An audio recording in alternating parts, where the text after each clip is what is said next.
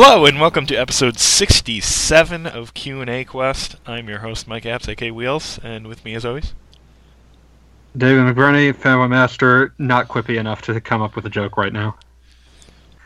And your semi-regular, just for this month, I think, guest host, Michael Baker, Daiji Monogatari from Japan. I still don't know what my schedule is going to be starting next month, so, yeah. well, we will abuse your schedule as long as we can. You're a regular as long as you're willing to put up with us and have the time. Hey, I survived last week's incredibly rambly post-Daylight Savings Time episode. What did we even talk about? Yeah, we talked about everything except video games. We talked about cars. Yes. That happened. It had to be like the least focused Q&A quest I have ever sat in on, and that is saying a lot. Yeah, that's probably a fair point. We've also failed to allow a guest to speak. Oh. Okay, next. Yeah. Hello? John? Yes, it's you. Yeah, that's you. Someone else. That was a joke. Jonathan Stringer. Sometimes go by the handle J Mustang 1968. I'm making my Q return. Is this like my third show I've done? I think it's the third one. You've definitely Third been or on one fourth. before, but I'm not sure if you've done I've done at least two. So this Okay. would be number 3. Anyway, nice to meet you, because I don't think we've ever actually talked to each other before. I don't think so. Maybe on the Slack channel or the forums, but... Yeah, but, well, that's typing at each other. I mean, actually. Yep. And I think the first time we're talking, I think Wheels is the only person from here I've actually met in person. That's true. I think Well, you're- I've only ever actually met one person from RP Gamer in the flesh, and that was for like 5 minutes to exchange DVDs and video games. It was about 15 The or 20 only minutes reason for the us. nerds ever congregate. That was just because I don't think anyone remembers Nice, but when he was the only guy I know of on the site who was actually from my hometown. So it was just kismet that we were able to do any sort of Was exchange. he the one from Oklahoma? Yep, Okay, yeah. I Same think I here. bought something from him there too. were two of us. Nice. Where'd he go? You kept in touch with him at all? No, actually, I didn't even notice when he stopped working at the site. Of course, that goes for a lot of people. It's like I would turn around and it's like, "Hey, where did Maxime go?" It's like, he hasn't been here for like 6 months. Wow. Okay, I need to pay attention to the music corner more often. Yeah, but To round out the question, I have met Wheels long enough to assault him and then left. True story. Yes. It's okay, he got me back. I think that may have been at the same PAX I met John, because that's when we went. Oh, really? It may have been. That's when we went to play Final Fantasy 15. Yeah, I think that was 2015 PAX. Oh, then it was the year after. Oh, the year Yeah, after. maybe. Okay. well, if anybody wants to come over and visit TGS sometime, I can probably maybe swing by and show you guys around. Maybe, if I have a good excuse. Yeah. It's kind of a I'll busy. pencil that in for the end of my 5-year plan. I think Oh. it was 2000. This was even less video game related than usual. Oh, well. Hey, we mentioned video game conventions. It's Yeah, true. exactly. Yes, True. It's true. we're ahead of the game. Okay, so do we have any questions today? We do. I'm going to say yes because Budai is always good about this. He is pretty good. So we'll start with his. I put out a live request on Twitter for fresh questions, and we already have at least one. Cool. So there's Oh, that. man. But we'll start with good old reliable Budai, who says, if you had to give each Ninja Turtle a typical RPG class, what would you choose? The real question is if Raphael is a tanky or more agile class. Donatello would be like Jeff from Earthbound? Question mark. Well, Leonardo is like straight up samurai to begin For sure. with. I mean, there's not much argument there. Donatello's the brains, but To me, Donatello's like the healer. I mean, I could He's see a him as kind support of class. I could see him as a kind of a warrior cleric. Paladin? No, I'm It's like thinking more battle priest. Yeah. He's like the party member in Phantasy Star 2 that can dismantle robots. Actually, that would be actually kind of cool. Yeah. Okay, so mechanic. Yeah. I mean, that fits in better anyway. Raphael. Michelangelo is a gadabout. Yeah. Raphael's like a rogue. Yeah, I couldn't really imagine Raphael as anything but a rogue with the attitude and the daggers. So, Yeah, the daggers kind of seal it. Yeah. I mean, the fact that he's also a ninja, and ninja is a variant type of rogue, and most Yeah, but they're all ninjas. yeah. So it's like He's the ninja most plus ninja. something. He's the most. It's degrees of ninja here. Yeah. Now, Leonardo to me is the main generic leader character with the sword from like most 90s RPGs. Yeah. Tank. So Yeah. he's kind of a samurai / paladin sort. Or like the Bowie from Shining Force 2 and all those main characters that had like a sword as their weapon. Which is to say all of them. Yes. I'm sure I there's- want to get into the... Tropes about that, but I don't feel like going down that rabbit hole. No, not at all. Like I said, I'm just sticking to the ones I've already said. Donatello's a machinist and Michelangelo's a gadabout. Hush. No, Michelangelo can be like the bard. Give him some levels in hip hop dancing and dance. Listen, no, it's fine because once he gains enough levels in the Mirage comics, Michelangelo becomes an author. What? That's equivalent. That's equivalent to becoming a sage.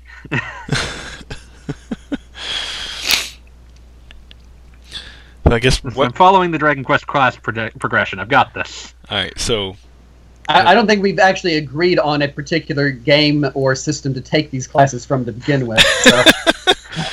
That's You why know- I chose Gadabout because it was easy and Dragon Questy.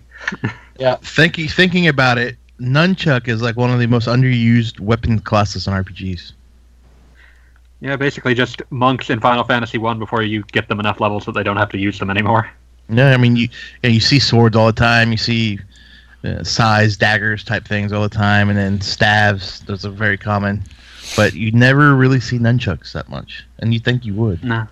No, except, I mean, most of the Japanese creators would be somewhat more familiar with them than you would think than Americans, and they would probably realize exactly how self-destructive they tend to be. Shows you've got a high skill stat. Unless you have a really high dexterity and you have practiced a lot, you're more likely to take yourself out with one of those things.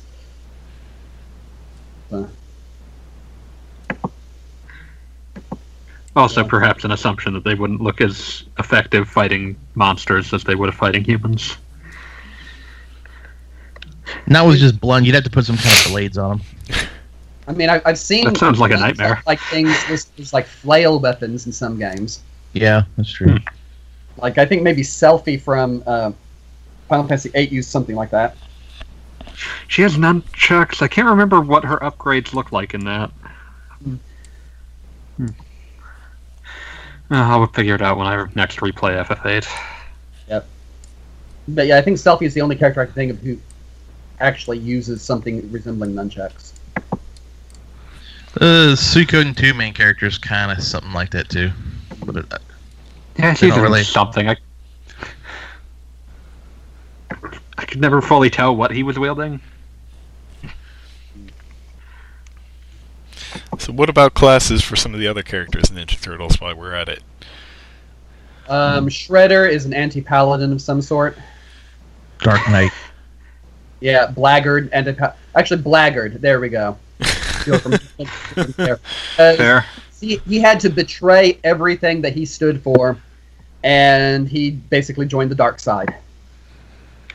Splinter is some sort of monk or sage. Monk, Makes sense to me. yeah. Mhm. He's the old master monk. Yeah. Oh man, now I'm imagining him and him and one of the Ninja Turtles getting a Suikoden unite attack, like the master and student attack in Suikoden 1. Krang to me is like some evil wizard. Krang is an aberration from one of the Outer Planes. Yeah. He's actually just a really messed up looking beholder.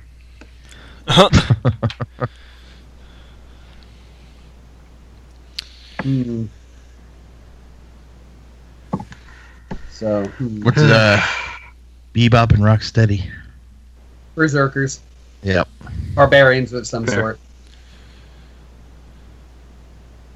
And I think delving further into the extended Turtles universe, the constantly crossing over Usagi Yojimbo kind of gets his own gets a class that's fairly self-explanatory.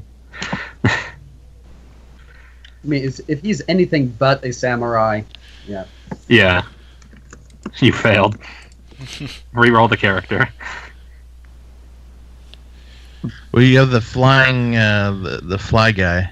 I can't remember his name. Baxter Stockman. Yeah, Baxter. There you go. Yep, Stock. Yep. There we go. He's some sort of alchemist who really, really blew it when doing.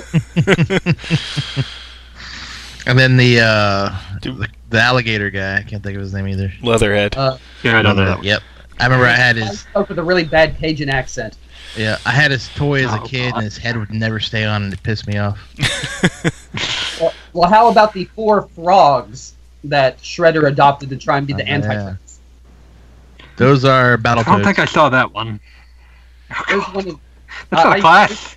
I saw most of the TV episodes for the first 3 or 4 seasons. So It's like it's always baffling to me how long that lasted. It's like 9 years, like 199 episodes. It's just Yeah. horrifying. What about Casey hey, I was gonna say we forgot Casey. and April? Casey Jones. He's just like a Dungeons and Dragons straight up fighter with improvised weaponry feats. Mm. That's Wait. fair. Also, Maybe even a barbarian. That's Bebop and Rocksteady, though. They're a little more crazy. no, Yeah. Casey's more skills oriented, and he needs the extra feats from starting out as a human fighter. It's true. Well, that's the thing here. Are we basing Should've these picked- off should've picked a JRPG variant race. classes or like D&D? Whatever We We class. have classes. wandered Oh. all over the spectrum. I know. It's like we're no consistency. This is based on whatever fits. And I think the initial question was about like vague like class archetypes, Yeah. which makes it even more confusing. This reminds me that I want a damn Ninja Turtles RPG, which has not really happened. Surprised they've never done that. It's so perfect. You have the party all set up. You have a party. Yeah. You not only the party, but you've got the rotating 5th character NPCs going very well. Yeah. Instead of actually vanquishing enemies with your weapons, you just kick them and they fall over. It's like, I'm fine with that.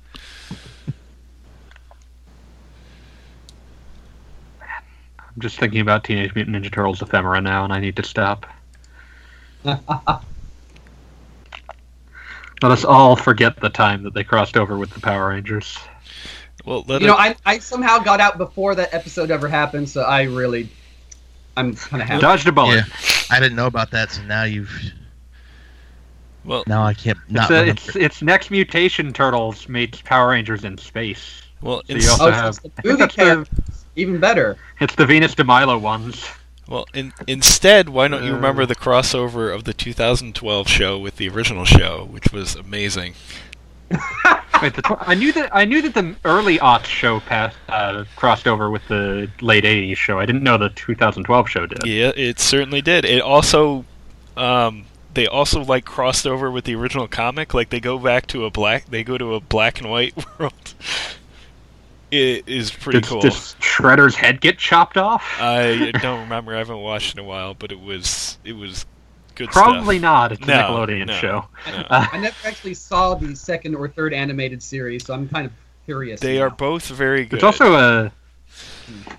also a freaking Turtles anime OVA, I believe, as well. Yeah, but the 2012 show I consider the best show.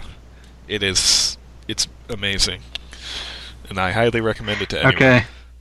I'm gonna just say this title out loud because I decided to look up TMNT OVA, and Wikipedia claims to me that it's called Mutant Turtles: Superman Legend. What? It's a Right. pretty great title. Okay, so have we run this one into the ground yet, or can we just keep jumping on the shell a couple times, bounce off the next block, and get a couple one-ups? Listen, if you don't want infinite lives, you're welcome to stop. Okay. I mean, there's tons of other like villains I could bring up if you really want. Yeah, I think we're We going still to haven't be touched. digging way We still too haven't touched on what class any of the April O'Neils are, and several of them might be different ones. Yeah, they absolutely would be different ones. The reporter class. Oh wait. Reporter's not a class, sadly. And she's not a reporter in the most recent show either. Oh really? Yeah, There's also a new show she actually trains as a that ninja. throws these out of. There's also a new show that comes out like at the end of this year Yeah. that throws these out of whack because in that one Raphael is freaking huge. Okay. Well, then that People you were not can pleased at the rogue key art, with but- archetype of thug. So. Okay. We'll just have to revisit this question when the new show comes out. Sure. Why not? Wheels just wants to talk about more Ninja Turtles. Why? Who wouldn't? I'm not saying no. I'm just saying like your aim is transparent. Okay. And I will say Little power. to all you listeners, if you have not watched the 2012 show, go watch some of it and report back, please. Thank you. And you could also watch the was it the 03 or whatever it came out show. That one's also really good. But Oh, 3-ish, yeah. It's a bunch of really bad video games based off it for the PS2, Xbox, and GameCube. super bad. Of course. Do not play those. Did you do this? Did I do what? Did you play these? It sounds like you played them because your emphasis seems Moving more of on. experience. Moving on. Yes. We do They're not wish to awful. talk about this, apparently. No. So, what's our next question? Honorable mention: Stephen Hawking, the RPG character, rest in peace, in Shin Megami Tensei. How cool was that? That is one of the few series that I can think of that had real-life inspired people since it takes place on Earth. Not to mention some 1940s tyrant. Which Not just Oh, talking it's prob- Tyrant Ted Rasputin as a character for a couple of games. Yeah, that's one of those things where it's like there's probably more that like sometimes we're just not getting who they are because they'll either be people on the development staff or people we're not familiar with. Hey, I still remember when I wrote the impression for the second Kuzunoha Raido game, and I specifically mentioned that, hey, there was this one NPC in the town out in the country that I actually own a book written by that guy because he's a real-life historiographer and folklorist who collected fairy tales from around the country. Nice. Yeah. I was like, That's wow, I actually smart. get the reference here. Yay! Yeah. a smart little side. Atlas likes doing that. I think at least some of the characters in the early Persona games are supposed to be references to some of the staff members as well. I would not be surprised. But games that feature characters based off of historical figures, is it cheating when I bring up like Yakuza Kenzan and Ishin, which explicitly cast the main character of Yakuza as historical figures? No, not really. I mean, there are entire game genres over here based on either the Bakumatsu period or the Edo period or actually the Sengoku period. So, yeah, these characters end up getting pretty iconic.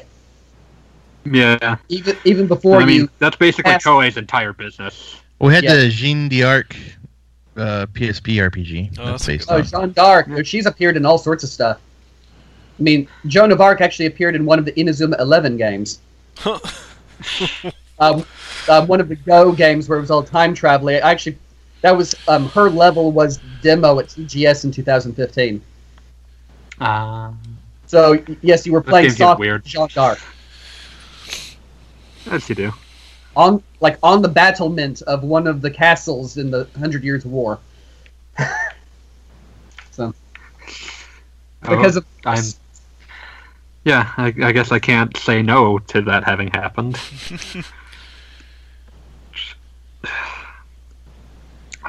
Trying to think of other ones. Like, yeah, Koei's basically their entire business model revolves around this, I guess. yeah. I think there's probably, like, really what I want them to do is to just go back and make, like go back to some of their weirder, one-off strategy games. Basically what I'm saying is that I want Liberty or Death to be turned into a Dynasty Warriors game. Which one was Liberty or Death? That's the American Revolution. Or, sorry, American Revolution game. It's Didn't we have a conversation about an American Revolution Muso at one point? Or I was think this- we might have, and it might have been come from the same genesis. I know that at that point I started screaming about Madden Muso, though. So, still want that too, but... Mad I know, so. I got to watch Black Panther the other day, finally, and had several scenes where I was thinking, you know, this looks like it could be a Muso game in the final battles. Marvel Muso. Yes, just Marvel Muso. you could do that. Now I can see that happening. Especially since it's They've popular. certainly got enough characters for it. Yeah. The only thing stopping Koei from actually making Muso anything is its calculation of how many people would buy it. Now I'm surprised to hear Approximately Liberty or the Death. entire population. Yeah, Not too many people know or played Liberty or Death. It's kind of a yeah. So oddball one. Revolutionary Muso. No, just the original game. It's one of those oddball. A good one I'm thinking of now is Codename Steam, yay! which also used historical fictional characters as well, but The entire cast was fictional, yeah. except Lincoln and Queen Victoria. We also have Shadow Hearts set in the real world but those are like monster type characters. They aren't really real. Or did they? How many real people do they have? Or did they? No idea because I never played that one. Shadow Hearts games. Yeah, but if we were going to rank real historical characters by the number of times they've appeared in video games, Oda Nobunaga comes in number one by 1,000 points, followed by the entire population of Japan in the 16th and 18th and 19th centuries. And leaving Japan, we would probably have to go with Joan of Arc is way up there, and so is Hitler. Hitler as enemies. Hitler is probably number 2 after Nobunaga when we're getting into Well, politics. Nobunaga, you also have Tokugawa. He's in a bunch too. Yeah. We're talking like quality over quantity, like importance to the role. I gotcha. He's like, have you guys ever read the website badassoftheweek.com? Yeah, the guy who does that site, he likes to do profiles of appropriately badass humans over the ages and sometimes animals. And his commentary on Oda Nobunaga was something along the lines of how every historical figure, whenever they get their picture done, there's always some sort of identifying feature that helps you quickly know who they were.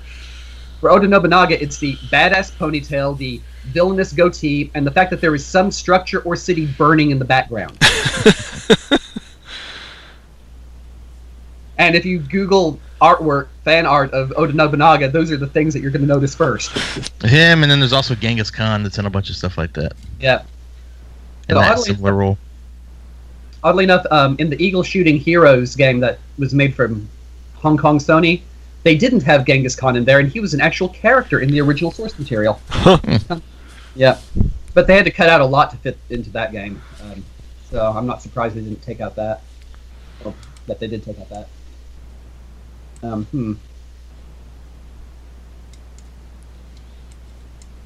and just for reference, yes, Eagle Shooting Heroes is based on a Chinese wuxia romance, not romantic romance, adventure romance novel series. So imagine every kung fu movie you've ever watched from the 70s and 80s, and it was that kind of story. So. Nice. Right. Anything else? Anyone else? Nope. Codename Steam was really the only one that came to my brain. Yeah, where else can you have Tom Sawyer and who else? Tom Sawyer, your Queen Khalifa, and the Cowardly Lion from Wizard of Oz at the same time. Oh, I love that game. Yes. Right. I still like the fact that they didn't even bother trying to redub the dialogue into Japanese on the Japanese release. Oh, that's pretty funny. So I'm reading along to the Japanese text and listening to the English dialogue, and I'm like, oh dear, there's no way we're going to accurately translate that into Japanese. I mean, you talk about your localization nightmares. Yeah. Oh man. Yes.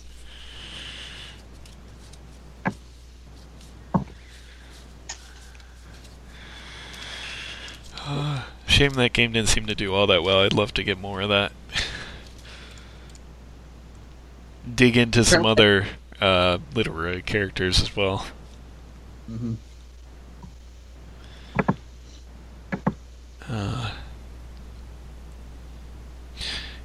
That'd be... Not going to bring this up now, but maybe for next time. People can suggest their favorite team of literary characters in a fictional Codename Steam sequel. Okay. That would be a fun exercise. Let's see if anyone takes us up on that. Next question. How do you feel about Nintendo packing a lot of its older first-party games onto one Switch cart and selling them? Do they feel selling them one at a time on the eShop is a more valuable way to control their IP? Well, controlling the IP is not so much an issue as gauging how willing people are to buy them individually versus as a button. I'm not sure if they do this one. I mean, it's kind of like the Super Nintendo Classic already. They have that. Yeah. Would they put that roster up on the Switch, or they have stuff like Mario All Stars kind of games? That's the most they usually in the Kirby All Star games. They usually don't jump into the collections all that much like that. Yeah. A lot of this is we're gonna have to consider the third party stuff too, because I can see Square going for the big names as individual releases, and then just bundling up everything else that they can, because they know that nobody's really going to care about Brain Lord. But if it justifies them adding $2 extra to a bundle package, including some other games that people want, more power. Yeah. I think you'd still see more of their eShop and Virtual Console stuff taking the brunt of this. Yeah, I mean, there's the other way you can look at it too. Like, what if they had, say, a Kirby collection, but the only game you wanted was, I don't know, Return to Dreamland? I mean, I'm sure there'd be people annoyed that they would have to buy a whole collection just to get that when, all they want is that one game. So, as nice and complete as collections are, it's also nice to, I guess, be able to pick and choose exactly which games you want to buy. So I can kind of see both ways for it, although obviously I don't think it's wrong to say that they're probably making a lot more money if selling them individually. Yeah. Really depends on the audience, because, I mean, if we assume Noodle as our typical Kirby fan, she would buy everything. Yeah. Absolutely everything. So I've thought about a question for us as a guest question. Go ahead. So with the Switch gaining prominence and everything seeming to get ported or coming out on the Switch now, do you think it's going to take over the PlayStation 4 and then even before that the PlayStation 3 and such as the RPG console of choice?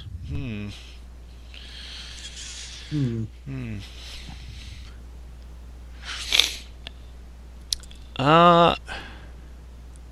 gonna say it's possible,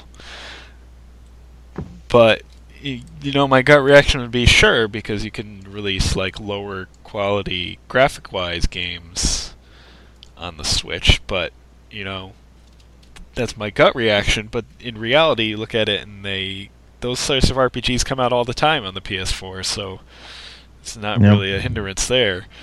Nope. I mean, the one thing that the Switch does have, and I know we've talked about this before as well, is it's portability, Yeah. portability and ease of starting the thing.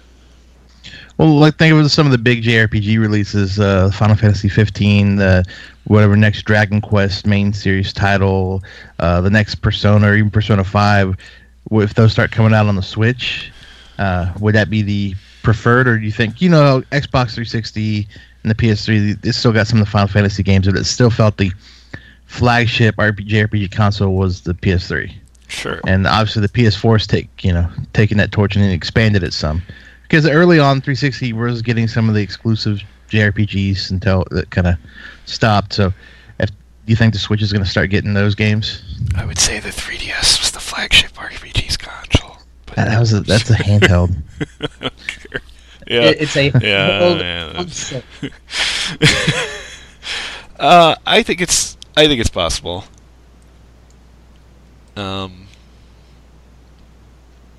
The only problem is obviously there's still a huge population of PS4 users at this point, and I think if they're going to start coming over to Switch, it's probably going to be a lot of ports. Like we're already getting things like the next Atelier game is coming out on PS4 and Switch simultaneously. So I think we'd be more likely to see a lot of that than we would be like the Switch getting a bunch of exclusives, I think. Well, it's getting Octopath Traveler. That's true. I mean, it's not a graphically intensive game such as a main series, one of the other games, but yeah, it's something that's not exclusive. Yes. Yeah, and a lot of people are excited about it. I'm certainly excited about it. Do you think they'll port Persona 5 over to the Switch? I would love them to, because I only seem to be able to finish Persona games if they're on a portable, so I kind of need that. Honestly, I'm surprised it hasn't happened yet. Yeah. Because they just brought Ys 8 over, or Yeah. bringing it over. That's one of the big ones from last year. So I mean, I would say I could definitely see it being like on par with the PS4, like no exact clear winner, but as far as like being the premier console over the PS4, not so sure yet. Especially when the PS4 has a big brand new shiny Monster Hunter, and the Switch has a port of a not so great 3DS Monster Hunter. Okay, so that's for the market meta as a whole. What about personally? Personally, I am far more likely to get a Switch than a PS4. Far more. Personally, Simply because I don't have the time to sit down in front of the TV, and my wife gets a little upset if I play anything in front of our daughter. Personally, I mean, the Switch has Xenoblade and the PS4 does not, so it's already a step ahead in my heart. Mm-hmm. So you got that. But yeah, I mean, I kind of got the same situation. Like, I do a lot of gaming while chilling on the couch, or I maybe need to play something that my kids can't watch. So having it portably, it's if a RPG comes to both, I can tell you that the Switch version is the version I'll buy. Even if it doesn't run as well as the PS4 version, I would always pick the Switch version over the PS4 version. And that leads me to think, though, if you guys doing it, and I've seen it as the same case in others, it seems to me, this is why I asked it, it seems to me that this may be the trend going forward is, hey, I can play this on my TV like a PS4, or I can play it handheld, and, we're going to really start getting a lack of 3DS games here pretty soon, and we already kind of have. Yeah. And that's going to fill that gap as well. But I don't want the 3DS to die. I love the 3DS. Because I don't... For me, personally, yes, I can play the Switch on my couch. I don't want to bring the Switch out of my house anywhere. I like the smaller portables. I don't like a giant portable. But yeah, that's a separate topic. Yeah, I don't know if it's just like the current hot thing that everyone wants to play everything portably, and they want everything on the Switch. If I don't know. So. Well, I mean, I guess it's a nice thing to Switch. You sitting on your couch playing in the living room. You get kind of tired. Okay, I'm gonna undock it and I'll carry it and finish it in bed to get sleepy a little bit and then go to sleep. But at the same time, there's always going to be things like, say, Final Fantasy 15 or probably the next Elder Scrolls, like these high-end graphically RPGs that just won't be able to go on the Switch. Well, Skyrim's on Switch. Skyrim's also like 5 years old at this point. Yeah, but we're well into the range of graphics where a few more points in whatever is not going to increase the appearance as much as you would think. For sure. Well, I mean, for sure. You're starting to get in a little. I'm a big PC gamer, so this stuff's more like getting these to work with the frame rate you want them to play at is going to be the big thing, and having if they have to scale down resolutions or hit up on the frame rate, get some screen, issues like that, slow down on the Switch. It's already doing that with some older games, so especially in handheld mode.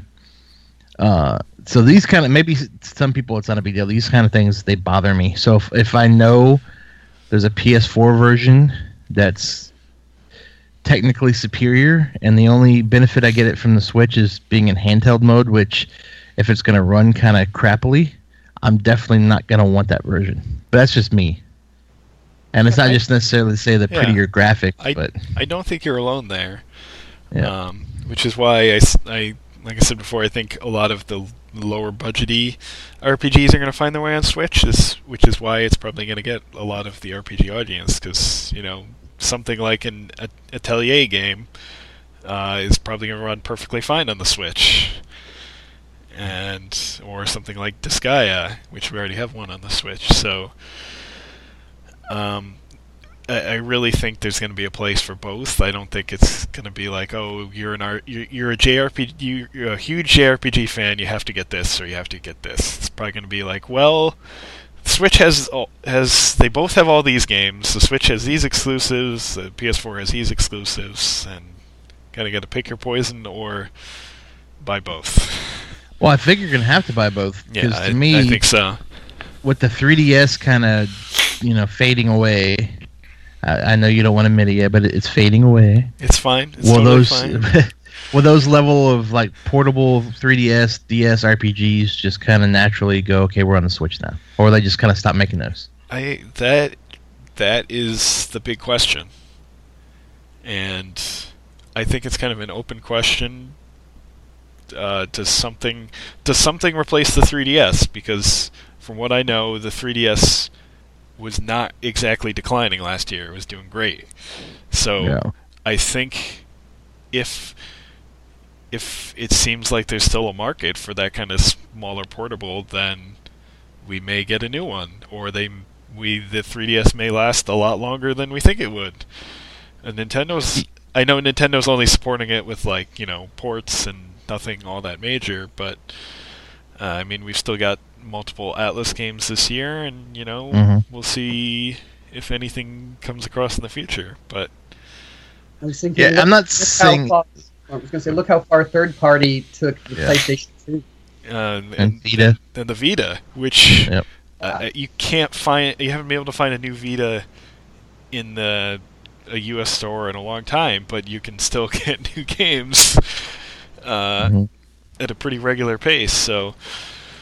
Well, to me, the 3DS isn't dying, but it's fading, because a couple years ago you'd be getting a lot more games every month. Now you're getting. You said there's 2 Atlas games. Well, it'd be 2 Atlas games in like a month or two kind of thing. Where it's just not at the same. Oh no, it's not. It hasn't been at the same pace since the end of the DS period. Yeah. Even, I mean, the 3DS has always been lower or slower output. But to me, like Octopath Traveler, would that have been a 3DS game maybe 2 or 3 years ago? Probably.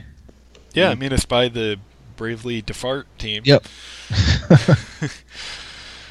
So, it absolutely would have been.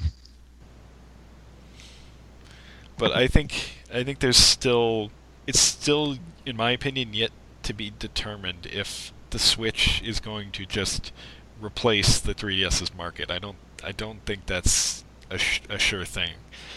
Like, it's Nintendo's new console, and Nintendo is always good at pushing their first-party games, and tons of third-party stuff is selling well. But has it or will it completely replace like that market for portable games and the market for like for a large part cheaper portable games? I don't know. We'll have to see. Because I don't think, in my opinion, it's all that portable. Like it's basically a huge Vita. Yeah, but I think a lot of people do use it portable all the time. People I've talked to, but yeah, I've never really played it off the dock much. Me neither. But I think we're more of the exception than the rule. Sure, but there's also the thing, the kids market, which I don't know if the Switch is going to eat all that up too, because obviously the games are a lot more and generally more expensive than 3DS games were, and the system's more expensive. Yeah, you say that, but they have the Labo stuff coming out.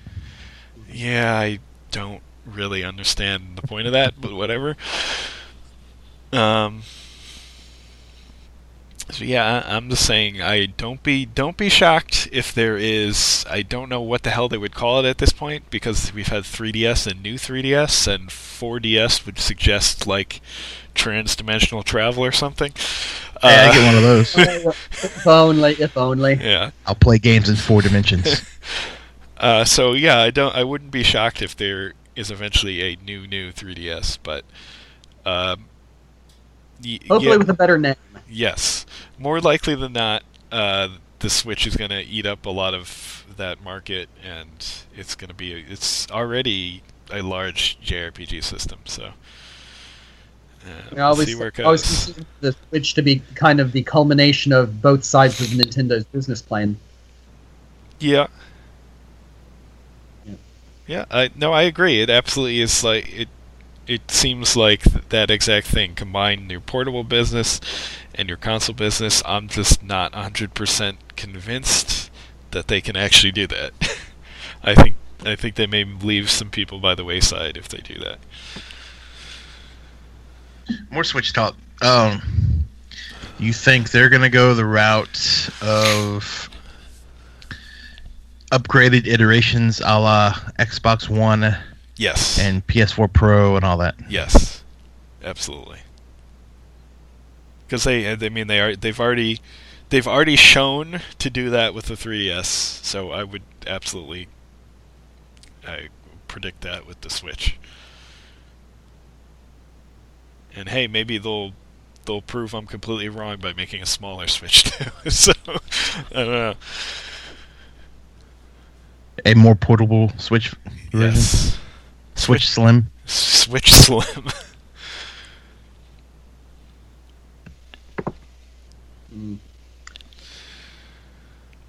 Then again, maybe Nintendo has learned from that, from like the new 3DS or the Wii U mistakes, and you know what? We don't need to promote this as an upgraded form and make it fall flat again. Yes, and please, for the love of God, don't call it new Switch. Please. Please. Yeah. Or anything else with Switch, because the next thing everyone's going to be thinking is Switch off. Yeah. I really don't want to have to search for new Switch. Or new Back a bit late. Or new Switch accessories. That would... Is this about accessories? We were just talking about a potential upgrade, like an upgraded version of the Switch at some point, and I was begging them not to call it the new Switch. Probably not. I think they might have learned from that, but who knows? You'd hope so. You would think, but then they just were like, yeah, here's new 2DS. Yeah, but they had already made their bet on that one. I guess. And then I guess it's more confusing if they called that something different. All right. Have we, I guess, mined an incredible amount from that question? I think so. It was one question. It kind of started a couple other questions too. So Yeah. Yep. All right. Brudai's last question kind of falls in line with these questions as well. Yeah, and it is, if you had to speculate, what percentage of the PlayStation 5 library will be on the PS4 and the PS6? Are we headed towards a console market with a more fluid library, with each console offering more but optional power? I don't know if we'll ever get a PS6. To say, how much farther can they push the processing power on these before it becomes completely pointless? Yeah.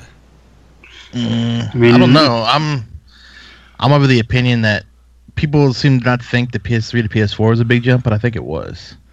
I mean, in many ways it was, because you can tell just from the amount of things being done at the same time and the smoothness of the visuals overall, there is a huge difference. But at the same time, how much more will the public be willing to care about? Well, to me, a big thing, the Xbox 360 and the PS3, that generation lasted so long, and I more noticed that as a PC gamer, because during that late 2000s, 2009, 2008, 2010 time frame, and early 2010s, that long generational gap kind of made those PC games limited at those times, because they wanted to also allow them the flagship platform was the consoles. So I remember, like, man, I really can't wait for a new console generation, because they're really holding back a lot of these PC games in some of those regards.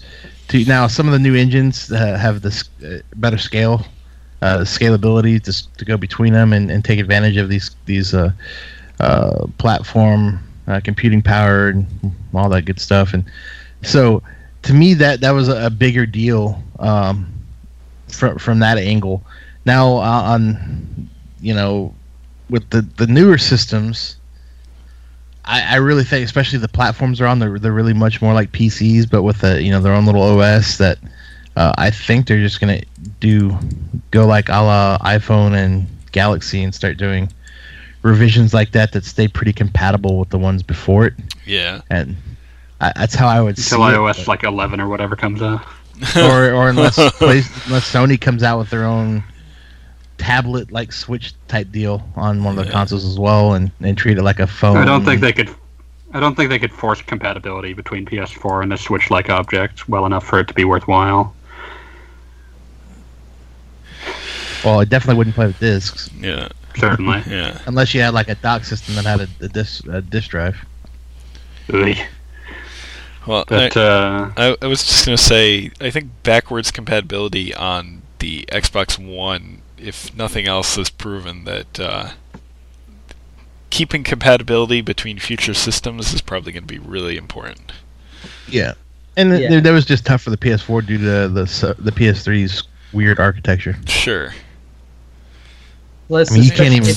if we keep pushing towards non-physical copies, Yeah. people are going to want to hold on to stuff. Yep. But even like a high-end PC now, I don't think can emulate the PS3 stuff. Yeah, I don't think so.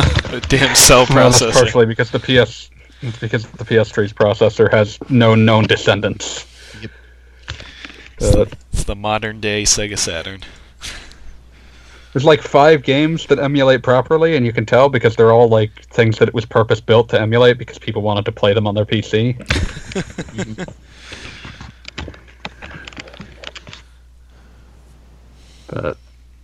But yeah, to answer your question, I know some people don't care about this stuff. I care about that, and to me, it's you got the HD, and you're just getting the resolution's not going to get that much better, but the pixel, the textures and the frame rate and smoothness of animation, how much you can put on screen. But the big thing that's going to be to me is computing power is going to be increased AI. Yep. And how many things they can manage at once on the screen. So yes, Lupo games are only going to get more insane. Yeah. Oh God. Like the thought process I always have with this is that more power and attempting to actually take advantage of it like the upper end of what video games can, like, the upper end of how many people you can throw at it and how much money you can throw at it to actually take advantage of what high-end past this will look like is getting frightening, and it really already is frightening, but, like, I don't see that we stop improving technology, but I do see a point where it's like, it's not actually practical to try to reach the upper limits of this on very many games, or any games. That's a good point. The most thing that it does is it makes the floor higher, so it's like it's easier to make something that looks better, but at the same time there's a practical limit of how many people you can get together making one object. Yeah, but then again, you also have like engines and assets that you build and then you use and recycle, so you don't have to keep making that new on each type of game. And so you get these engines and you get these assets, and then you already have a more robust base the longer they're out, and you don't have to start from scratch on everything again. So that allows you to optimize on certain things, and that kind of builds off one another. Just how you see at the end of console generations, we have that optimization level so high, and they've maxed these systems out. So certainly, that also means that Square Enix is kind of screwed because they tend to reinvent the wheel every time. Yeah. Anyway. Well, yeah, that's why like you get people within Square Enix that are just like, please, just let me make games in UE4. It's so much better this way. Yeah, everyone have like a Final Fantasy 16 to like 2024.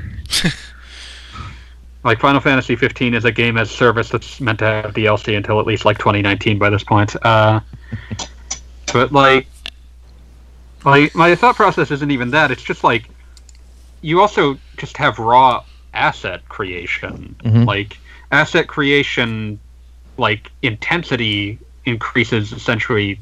Like it gets worse the more complex the asset is, and like you saw that more obviously with like sprites, but like really high quality 3D models where everything has to look at, and all these.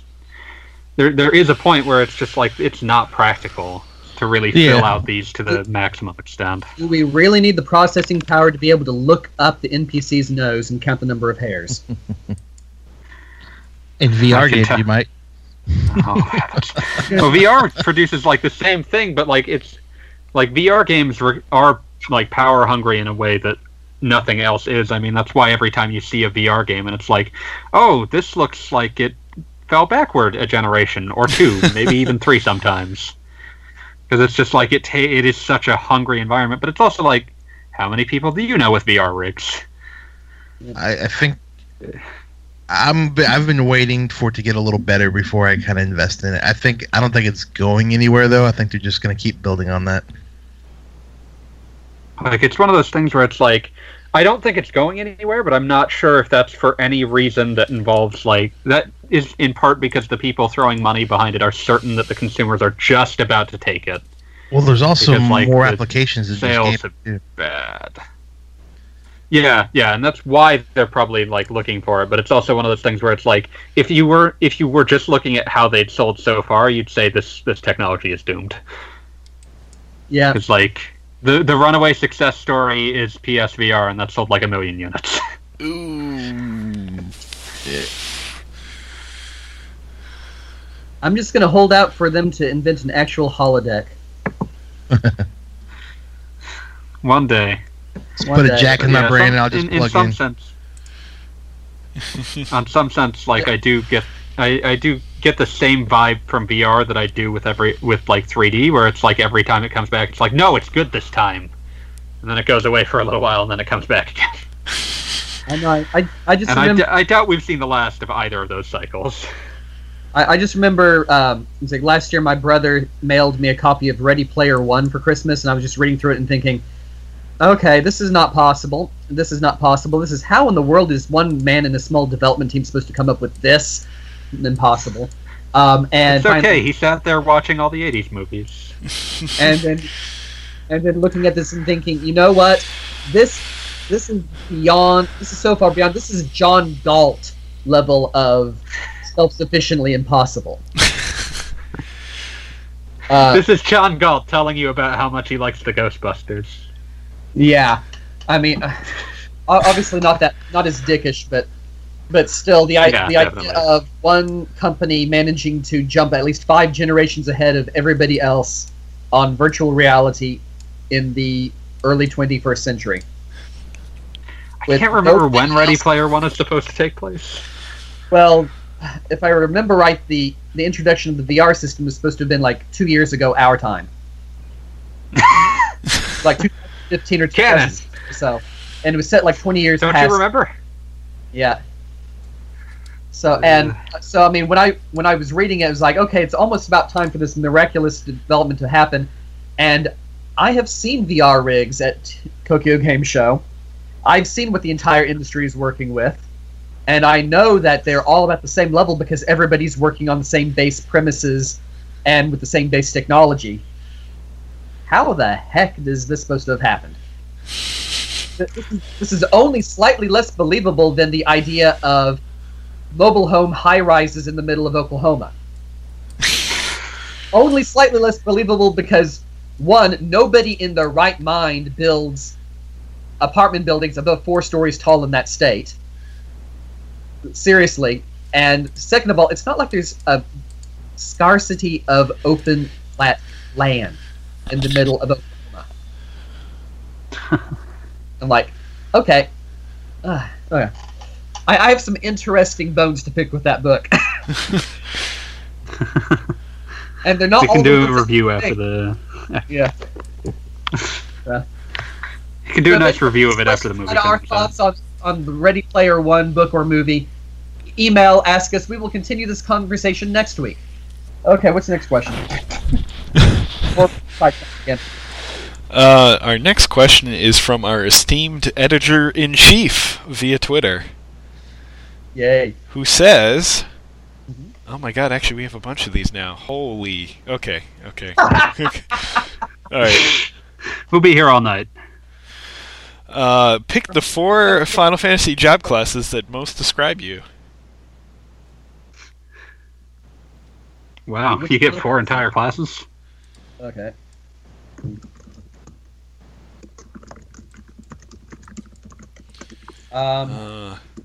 Everyone's Googling Final Fantasy job list. I'm thinking is- let's see. Let's start with scholar.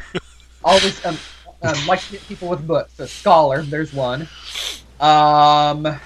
Freelancer because hey, I don't really have anything special going on. Okay, and Gadabout was a Dragon Quest translation. Dragon Quest one, yeah. So yeah, I would go with scholar and freelancer.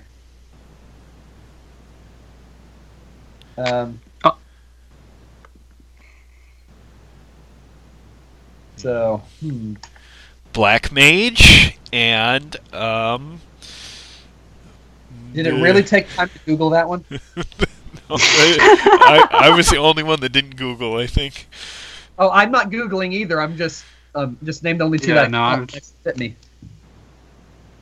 I mean, I'm not going to say Onion Knight. 'Cause No, I was going to say Onion Kid. Yeah.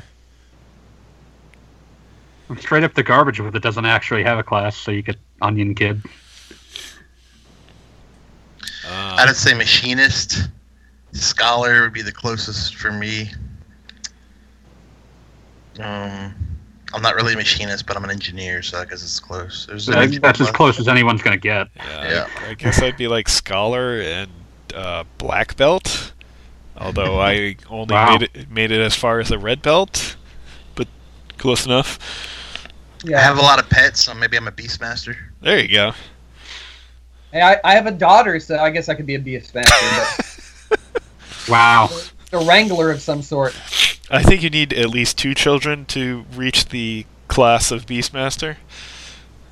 I'm working on unlocking that then. Okay, sure. Wow.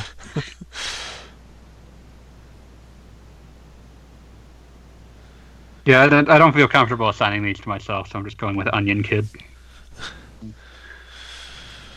that a BO thing? You go ahead and assign mine, Wheels. It's your job now. Wait, what's your actual job? I am unemployed. Okay, so freelancer's the first one. Obvious. Wheels, what's your actual job? I guess computer programmer. Okay, so you get to be a calculator from Final Fantasy Tactics. Yeah.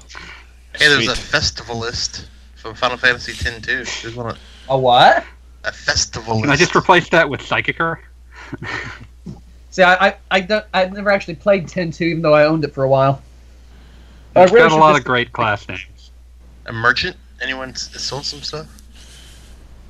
I I don't think I've ever actually sold anything. was going to say, the only time I tried at sales, I failed miserably. So, no. I sell some games at sometimes, so maybe I'm a merchant too. Nah, I think Torneko would look down on you for that. Oh, harsh. I mean, you're not a real merchant unless you're carrying stuff in a huge pack around dungeons and getting stuff.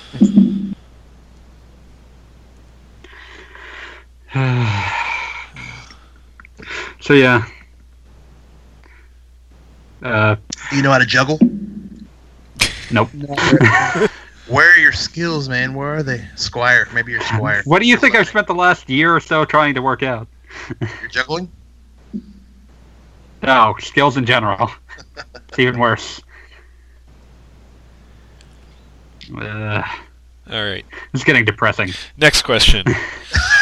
Next question from my good friend Kyle Litke. Mike, your Q&A seems to have the momentum of a runaway freight train. Why are you so popular? Because everybody likes watching. I remember The Simpsons too. Apparently, we're more popular than Monty Burns. Wait, someone asked about Yakuza. I get to talk about Yakuza later. Did they? Oh no! Who? opened Oh that yeah. All right, we'll Start. get to that. That's the last one. So you will wait for until we get to the last one. Oh man, someone brought back in Defend the Indefensible. Ooh. Pitch an idea for an RPG starring the Easter Bunny. Yeah, that's from Adrian. It's terrifying. Okay, Easter Bunny. Let's see here. So is it just the Easter Bunny? imagining something with- all of the fantasy holiday characters. All it has to do is star the Easter Bunny. Okay, then let's make this a sluggy freelance RPG starring Bun Bun as the Easter Bunny. Huh. I'm doing my best to remember all 3 pieces of information I know about Sluggy Freelance. Basically, I stopped reading it 10 years ago, but I can tell you that Bun Bun the rabbit is a functioning psychopath with a switchblade. Who, the reason he became the Easter Bunny was because he slaughtered the previous one and accidentally inherited the mantle. And he once, I think he once took over Christmas just for the hell of it. And had the Christmas elves do the Easter stuff. Well then. Yes. I mean, if we're gonna do this, we're gonna make this as cracked as possible. Yeah, I'm trying to remember all what the Easter Bunny does besides like paint eggs and stuff. He delivers eggs, and he Paint eggs. It's chocolate eggs. He gives children cavities. He is. It sounds like a euphemism for punching someone in the face. He is a modern interpretation of a tutelary spirit devoted to the goddess Oster, the Germanic goddess of spring, and he is a protective entity. If we want to get really technical. Yeah, we could go into the history of this a lot, but Well, I'm just trying to think of what the character the Easter Bunny actually does to make an RPG behind it, or well- maybe it doesn't even matter. Here, I got a good one. egg bombs. A BioWare RPG that is a spin-off. What? No. Stop. No, let me finish. A BioWare RPG that is a spin-off of the Santa Claus movie franchise, where you star as the Easter Bunny from those movies trying to save Santa Claus from I don't know, Jack Frost or something. Just before I bring up how weird it is that an entire franchise spawned around the idea that if you murder Santa, you become Santa. Hey, it was accidental. Accidental. The original murder. script had him shooting him with a gun. Did it? Yes. Damn. Where Oh. can I see that version of the movie? I don't think Does anybody I remember the don't old think it got Dr. past the script. Does anybody remember Dr. Demento? Oh yeah. Yeah. I still remember some of the Christmas themed stuff that he would have every year, and one of the songs Oh, was God. literally "I shot Santa in my underwear." Now, yeah. Yeah, beloved, for some reason, beloved children's movie about, Santa dies and you can just be Santa now, I guess. Well, he does. You can, well, it's even worse than that now that I think about it, because you both kill Santa and steal his stuff. Yeah. Well, it says it on the card, though. If something should happen to me, it doesn't say if something should happen to me accidentally. It just says, if you happen to murder kill it, you bought it. If you happen to murder me, you take over the job. You might think you're of that now as a sort of immortal and old insurance forever. policy, because who wants to be Santa? Well, I mean, it means you're now immortal. Yeah. So now I'm imagining a JRPG boss enacting the frickin' plot of the Santa Claus. It's his only path to immortality. See, there's so much you could do here. And I'm still thinking. I hate this and I hate me. I'm thinking of the Metal Saga game where there was a historical Santa who was actually a maniac in a red tank. That's awesome. That makes sense to me. Yeah. But the Easter Bunny game, that the restorative items would have to be Peeps and Cadbury eggs. Oh my god.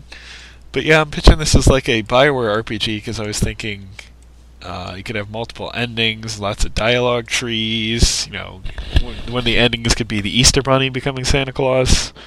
Lots of weird stuff.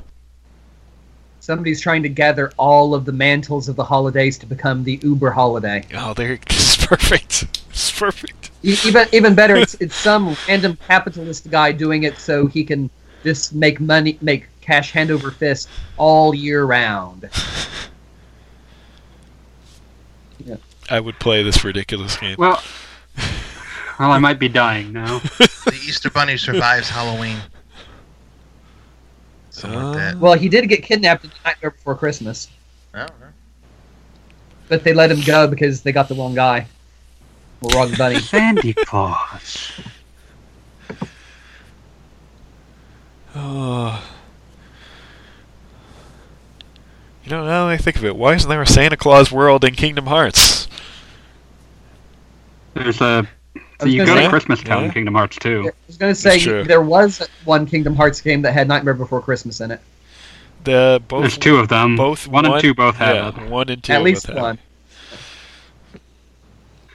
One has its own weird plot line where instead of following the movie, it's just about, Jack being obsessed with making the Heartless dance. Which was, a good plot as things go. But 2 actually follows the plot of the movie. You actually go to Christmas Town. Around that same time, Capcom for some reason made a Devil May Cry knockoff with the Nightmare Before Christmas license. That is strange. Which is positioned as a sequel to the film. What? Nightmare Before Christmas, Oogie's Revenge for your PS2. Really? Yeah. I think I've seen that in stores, and I never bothered. It's apparently a decent enough game if you're willing to accept that Jack Skellington is going to say Soul Robber quite a lot.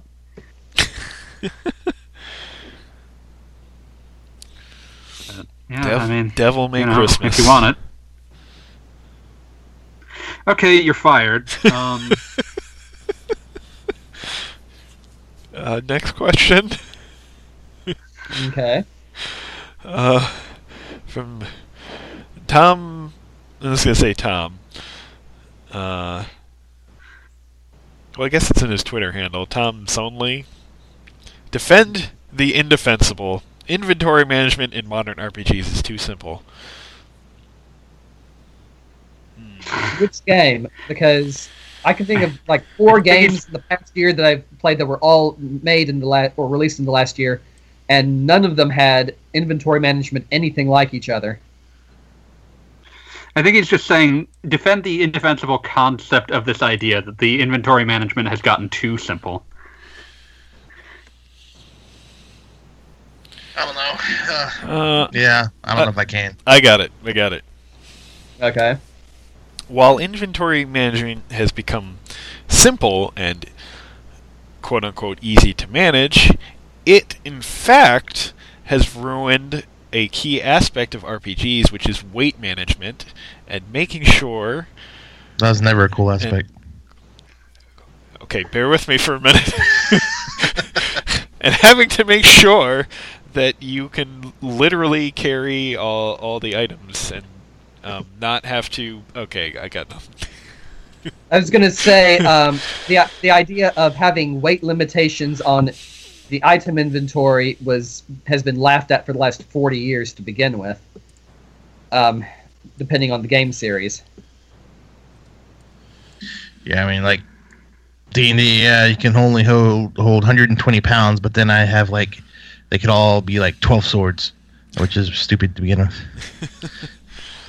Let me tell you about keys in Resident Evil taking up as much space as a shotgun.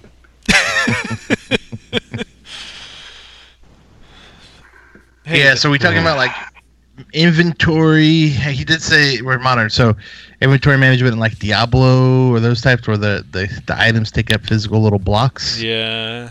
Or is it like inventory is in your menu and you cycle through all of your stuff in like a menu?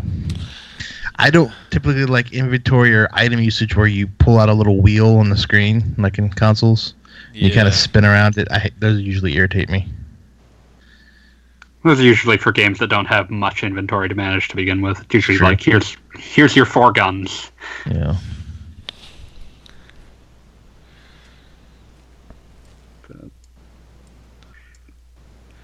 Yeah, there's not a lot of there isn't much inventory management done in modern RPGs for the most part. Like the most inventory management I seem to do in most games is like, this is too cluttered and I'm throwing out everything that I can't immediately use.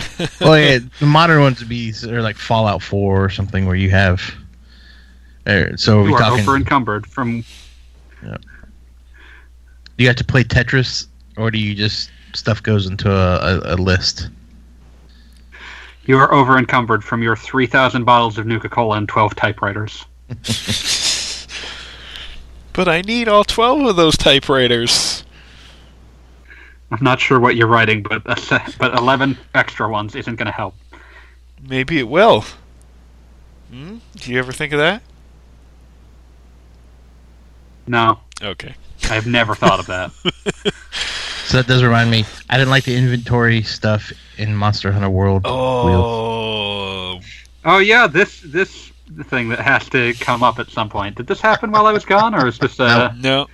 Like okay, selecting I get which front item row. you want to use, and that is annoying. Yeah, some of that is kind of just legacy from the older games. Yeah. But not that you should be required to put up with that just because you're brand new to the franchise. But yeah, I wouldn't say that like selecting what item you want to you need to use is all that great. I do wonder if that's just there as like, okay, you know, older fans to the series want to make it as easy for you as possible, I guess. But yeah, So that's my it's not the inventory management gripe. So that's a segue.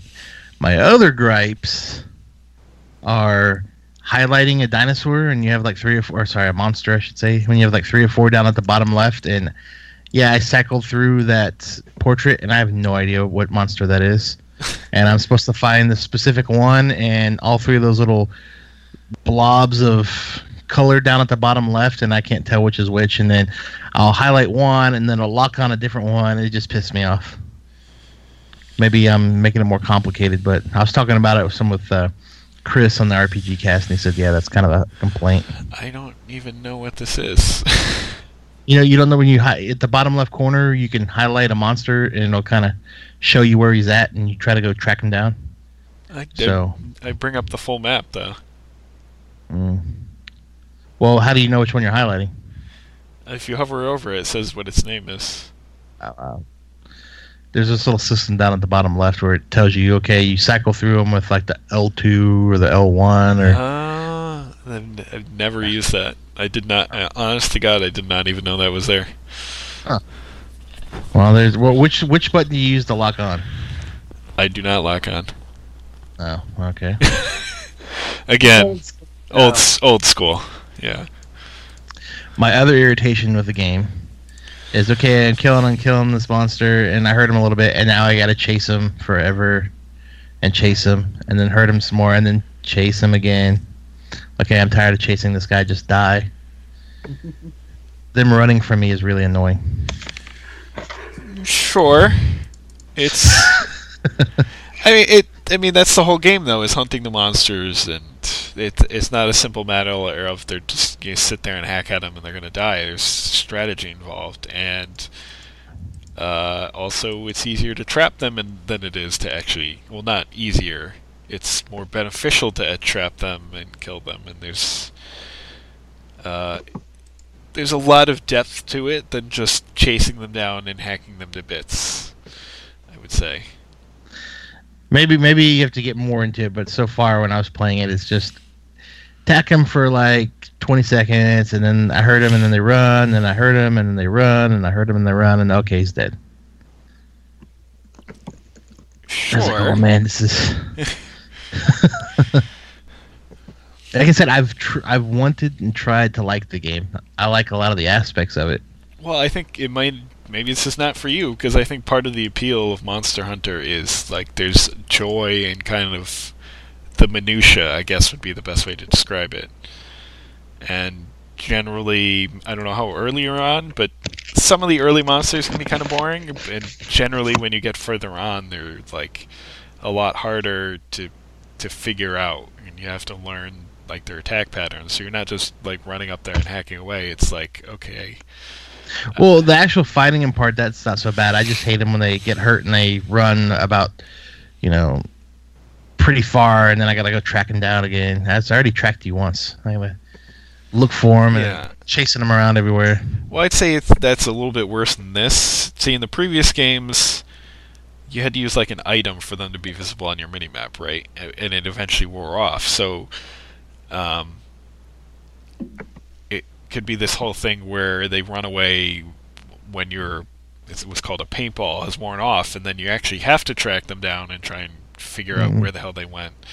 And it wasn't as obvious as it was in this one, whereas it's, okay, they run away, and they're sitting there on my minimap, I know exactly where to go, and in some cases I can even fast travel to a spot that's closer to them, so... And I feel like they could have done that differently somehow. Like, I'm not gonna... I love Monster Hunter World. I don't think it's not the best game in the series. But it's definitely clear they are figuring out how to do a lot of the things the old games did in this newer, fresher engine. So I think it's rough around the edges, and I think it's gonna take them a few iterations to really nail it. Yeah, those two things irritate, and then the controls also annoys me. Like, I'm attacking the monster, and then I'm stuck in the swing, and it's like going way outside into the left of the monster. It just didn't feel like... Maybe it's the weapon I'm using. I'm using that shield and sword. It turns into like the big axe thing, and I'm trying to attack it, and then it just feels like I get turned around, and trying to stay focused on him is more frustrating than it needs to be. It's more skill-based than you might be used to, which is intentional.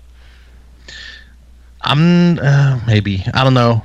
I guess it's more of a doing it on the controller versus mouse and keyboard. Maybe that's bothering me. It could be, yeah. But, getting focused and pointed at him, and then them moving around, and then my guy's not going... It just didn't seem as responsive, I guess, is my gripe. I can tell you that is intentional. Okay. That's absolutely intentional. Because they don't want you to play it like a hack and slash RPG where you just run up and bash away at things. The intention is you need to learn, like, the timing of your swings, and you need to learn, like, the movements of the monsters and learn their tells and things like that. Which, from having played a lot of them, I can tell you this is often the thing that games that clone Monster Hunter usually get wrong.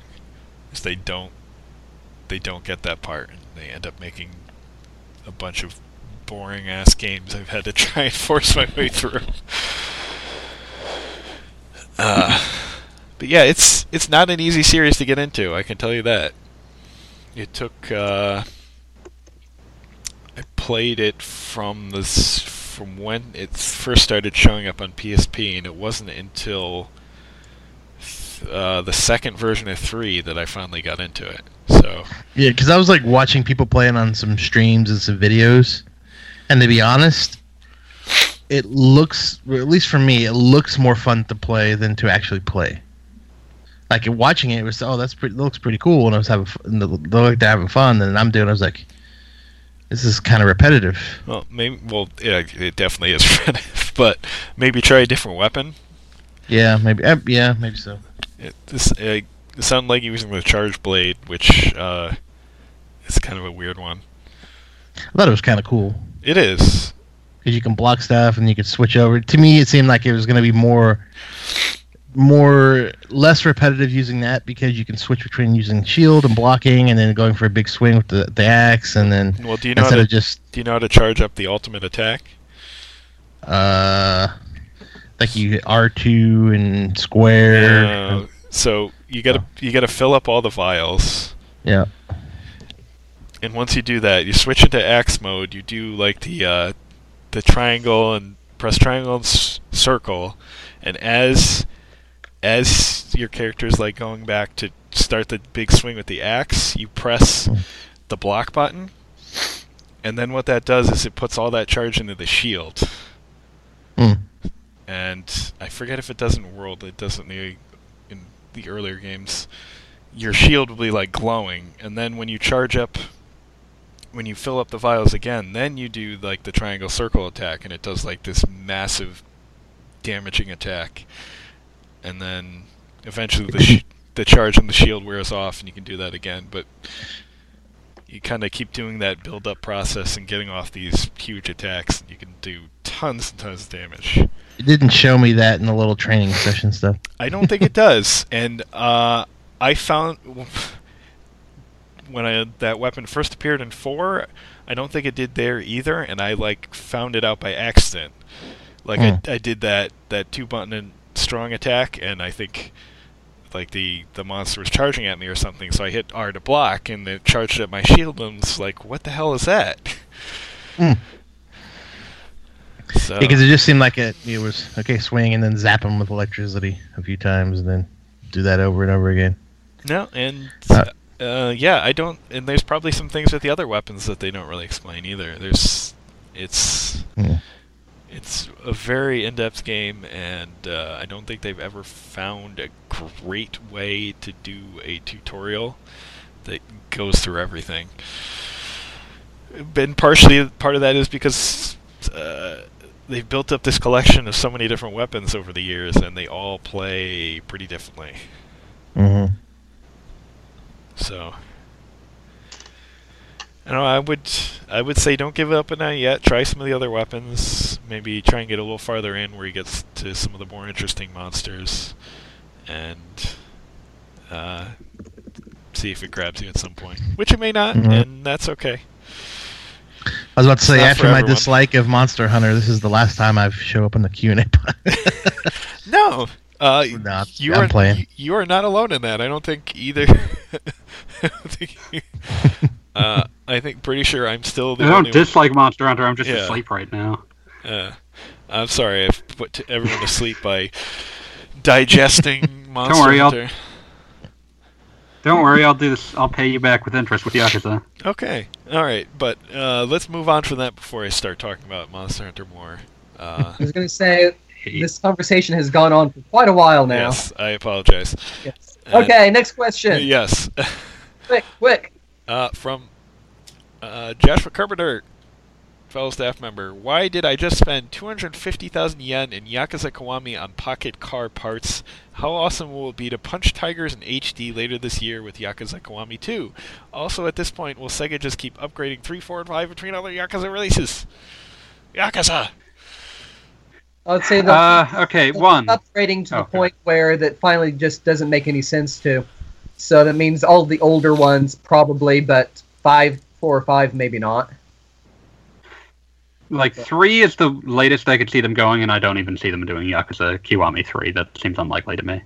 At least not for a couple more years until they switch to the next generation of console and they really want to grade up everything again. Yeah. I just feel like it'd be more likely that they would just release a collection of those rather than properly remake them. As for why you spent a bunch of money trying to beat Pocket Circuit Fighter, it's because beating Pocket Circuit Fighter is hard, man. It's especially important because, like, if you are transferring data from Yakuza 0 to Kiwami to 6, like, you'll get to see more and more Pocket Circuit Fighter, because 6 kind of positions itself as the end of a trilogy of 0, Kiwami, and 6. And so it references a lot of side quests from 0 and Kiwami. I don't know why I did all of the Pocket Circuit racing either. Let's see. How awesome will it be to punch Tigers in HD later this year? Yeah, Kiwami, Yakuza 2 might be my favorite, and I'm really glad to be getting Kiwami 2 because some of the things that happen in that game are absurd, and punching a tiger in the face is one of them. It's such a kind of thing that you would expect from the series. Actually, I would expect it more from the Fist of the North Star variation, but yes. Well, it's like 2 is them starting to get really, really crazy, because Yakuza 1, in its original unadulterated form, has crazy scenes, but it's never that kind of crazy. But then, like, Yakuza 2 has that scene where you're just essentially running up a building, doing a beat-em-up game's entire plot in one area. And so you get attacked by a tiger, and like, oh, ha ha ha, the Dragon of Dojima is fighting a tiger, ha ha ha, but it's,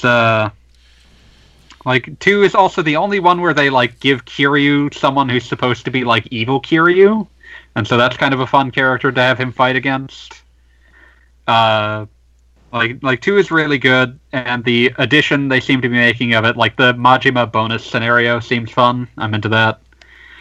I'm very interested in Kiwami 2. I'm glad that it's coming out August 28th in the United States. Please pre-order it. I did. I beg of you. You're welcome. I know. Listen, you wanted the Steelbook. It's true. Oh, it's damn true. It's despite being called Kiwami 2, it is made in the Yakuza 6 Dragon engine rather than the Yakuza 0 derived engine that Kiwami used. So that means. Say what? Is this a grade up? Yeah, basically, like, Kiwami is the last one that was a PS3 and PS4 dual release, and it's because that engine supported it, and 6 is the first that's just PS4 only, like, there's no last-gen version of this engine, entirely from the ground up rethink. So, like, essentially they've done a lot to streamline, like, loading in new areas, and they did a lot to sort of, like, make the game a little more seamless. And so, like, there's some nice things that are just quality of life, like, oh, if you're standing in front of something, the game has a lot less invisible walls, so you can just hop over, like, waist-high obstacles. And, like, when you get into a fight, the game just transitions straight into a fight, rather than having you sit through a loading screen or anything like that, so it's just a nice technological upgrade. There's also a first-person mode for some reason. I think it was supposed to force the designers to model everything rather than getting lazy. But yeah, like, Kiwami 2 uses the Dragon engine. It is not actually the last. They have not actually entirely abandoned the Zero derived engine, because Hokuto ga Gotoku actually uses that engine because it apparently supports more enemies on screen at once, and that's what they wanted for that game. But they used an updated version of that engine. Say what? It's kind of what you need for something like Fist of the North Star. Yeah, like, it was a smart choice to pull back. If the hero is not just blasting through a small army of mooks, then you're doing something wrong. Yeah, like, I've not, like, looking at Hokuto footage is one of those things where it's like, I've never seen this many enemies in a Yakuza game. It's crazy. It's just like, oh, here's like 20 people all surrounding him, and it's just like 1, 2, bam, dead. Which is how it should be with Fist of the North Star. Oh man, that also reminds me of one of my favorite.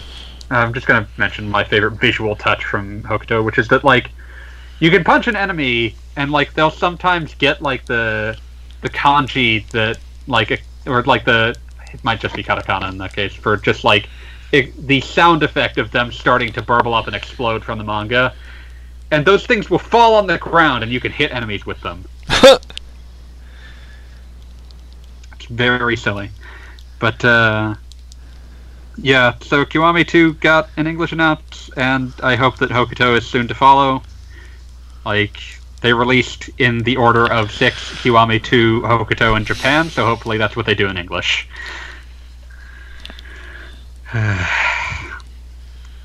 It's good, I promise. 6 might not be the best jumping on point, but Kiwami 1 and 2 would be good jumping on points for anyone involved. I doubt they do Kiwami 3, but like that's the last one they do if they do any more. They could do Kiwami Zombie. Oh, don't do that game again. Don't do that game again. There's good things in that game. Yeah, that's the Kiwami title.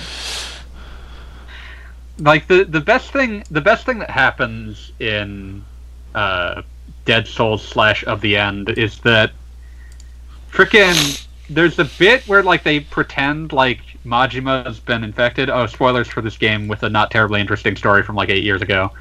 There's a bit where they pretend that Majima has been infected because he gets bit and he starts like getting all like he starts showing signs, but like the turnaround at the end is that he had been bit by an old zombie's dentures, so he hadn't actually been infected. And 2, the reason he looked like he'd been infected was like his allergies were acting up.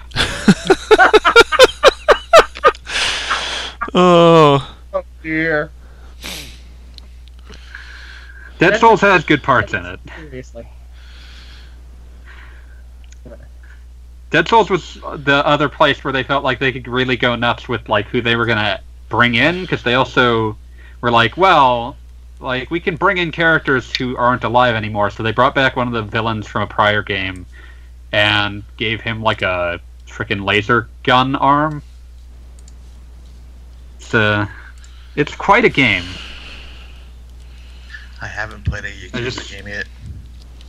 You should. What you guys I recommend Zero as the jumping on point. It does not assume you've played prior ones, so. Otherwise, Kiwami is super cheap at this stage. Even like Kiwami launched at $40 and is now like easy to find at $20 new, probably even cheaper. Kiwami 2, I should point out, is also launching at a reduced price, less reduced than Kiwami 1, but still $50 rather than $60. So. Yeah. My issue though is it's just sometimes to my demise is starting from the first and playing through the entire series. Well, that's why Kiwami is a remake of the first. Yep, that would be probably my starting point. Yeah. Zero is designed to be played with Kiwami. Again, like it's a prequel, so it kind of assumed like it was done after 5 because 5 was so laden down with continuity that they were having issues introducing new players to it. So Zero is meant to be kind of like here's an easy jumping on point, and it transitions straight into a remake of the first game. So describe some of the. Is it kind of a lot of mini games? Is it? To me, it always seems like Shenmue or something. Like a more modern Shenmue. No.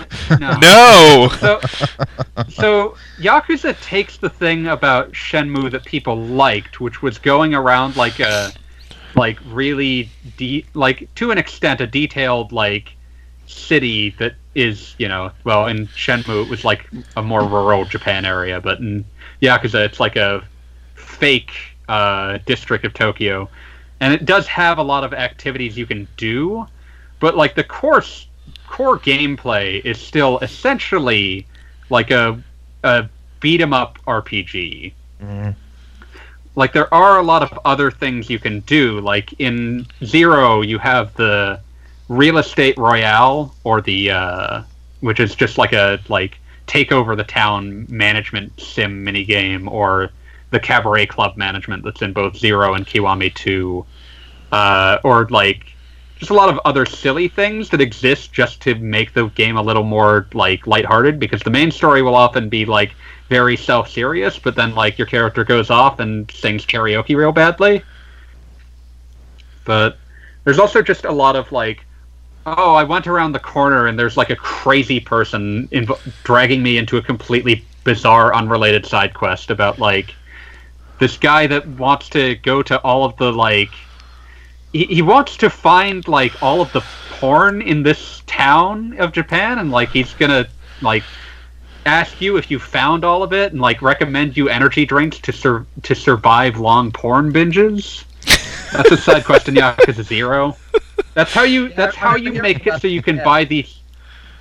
This is how you make it so that you can buy the best healing item in the game, because it fully restores your like your health and special meter. You get it by like helping this man find all of the porn in frickin' forget which town that one's in. But yeah, like it's full of nonsense like that, or like but like they're full of just completely insane side stories like that will often, or like Zero has a side quest where you help a fake Steven Spielberg and a fake Michael Jackson film a fake version of the Thriller music video by having him dance through the streets while people who have been paid to act like zombies try to maraud him. And your job is to beat them up so that he can successfully finish dancing. It's, Yakuza is definitely of a type. Yes. And I'm just thinking of other things that particular director has made it from Sega. Oh, yeah, he did, it's Ogashi, I think, isn't it? He did Hero Bank. I remember him mostly from, like, I looked up his, like, entire,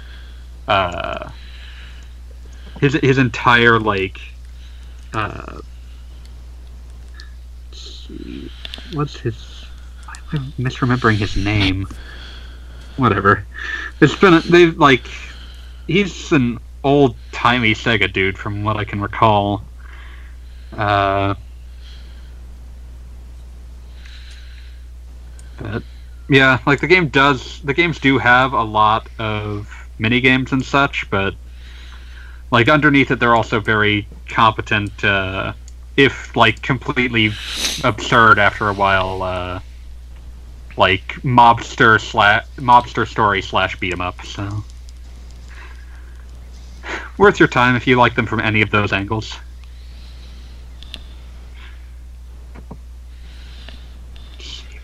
I'm still trying to find.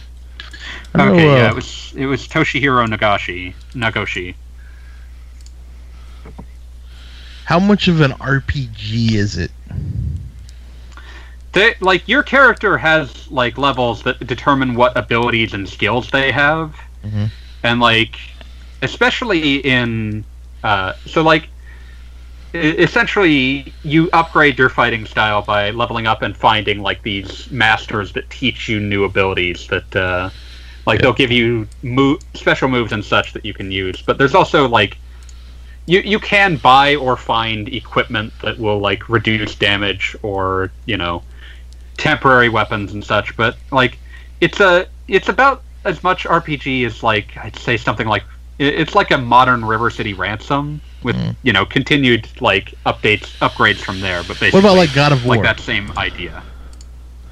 It is more RPG than that. Okay, because I know you could level up your skills and your weapons and such and that.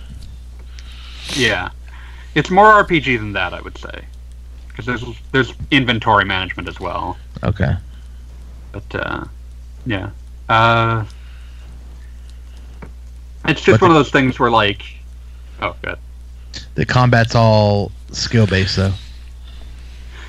Mostly, action yeah. Based. Okay. Like it's action based. There's definitely some stuff that's like, you know, like getting some of learning some of the better abilities is just really important for things like, especially you want to try to find whoever will, whether it's like some games you learn new abilities by like finding masters that will teach them, and sometimes you learn them by just leveling up.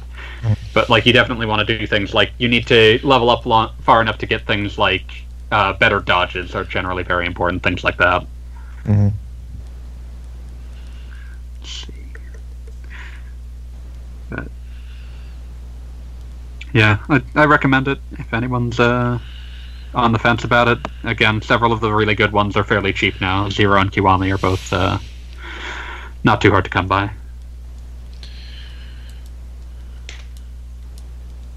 I've talked about this too much, I apologize. No worries. We got to sit through Monster Hunter, now we get to sit through Yakuza. I'm just here with my 3DS going, okay, we'll be finished eventually. I swear it was interesting to me. Oh, no, it sounded really interesting, I just had absolutely no context. Yeah. Well, what? Aside from my one time playing the demo for Yakuza 6. I think it was. The Or Song 5. of Which Life. one was the one with the multiple main characters? That would be probably 5. Okay. the 4 and demo 5 for both have a lot of main characters. Well, you live in Japan, right? So it's like real life Yakuza for you every day. Well, thankfully not, because you actually. So I did have a couple of coworkers who had a very interesting birthday night out in Roppongi one year. Ooh. So, oh no, it was all good. That sounds It's like a just nightmare. they were this really friendly gentleman at the bar who, when he heard it was their mutual birthday, he bought them a round of drinks, and then he ended up taking them around multiple bars in town and getting them the best seats for practically free. Oh, nice. Yes, This and man has suspicious connections. yes, that it finally dawned on their gin-soaked brains by the end that this was going a little too well, and I think he was like part of the Sumiyoshi Gumi or something. When they finally, when he finally actually told them more about himself. Yeah.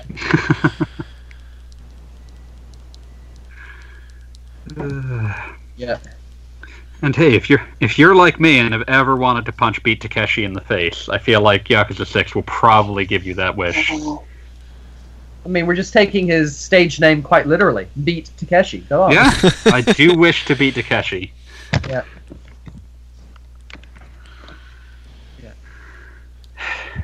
But yeah, so I will continue to evangelize for that series literally every time I get the chance. So let's wrap this up so that I don't continue. Okay. Do we have anything completely different on topic? Nope. And we have burnt through all of our questions, including the freshly provided ones. Cool. So Freshly what are we picked playing right questions. now? What are we playing right now besides Yakuza and Monster Hunter? I finished playing Radiant Historia again. That was fun. I need to play that. It's good. Monster He Hunter makes good Stories? It's, I guess that's not the same Monster No. Hunter. I am also playing Radiant Historia. Nice. Playing Into the Breach. What part are you at? Oh, I've heard that's good. It is good. I am at, like, the first chapter of Radiant Historia. You're in for a long... Which difficulty did you choose? The hard one. Mm. Of course you did. You're in for another 40 hours. Sweet. I'm also My one problem with Radiant... Oh, good. I was just going to say, I'm also playing Children of Mana, which is... continues to be Children of Mana. Uh-huh. Continues How does it to go? live exactly to your expectations. Exactly. But hey, the I'm music is still sorry. good. What? I'm also playing Warsong How's that? for RPG Backtrack. I've played it a long time ago, and then I liked it. I'm playing it again. It's pretty good. It starts off good. It's starting to get a little old. That is the it's like Shanks. Angus or- Yeah, that's yes.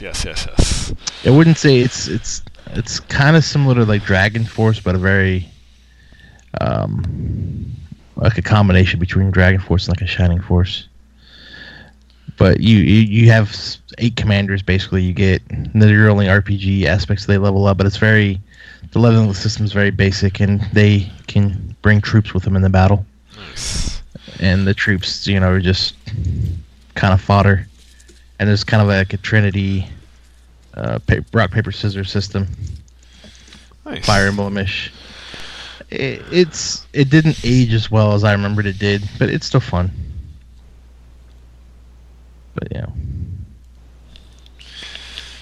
Cool. And what are you playing on your 3DS over there, sir? Oh, I just booted up Tales of Innocence last night. Oh God, why? How's that I'm go? so sorry. At least it's not Tempest. Hey, I already beat It's Tempest. true. Yeah.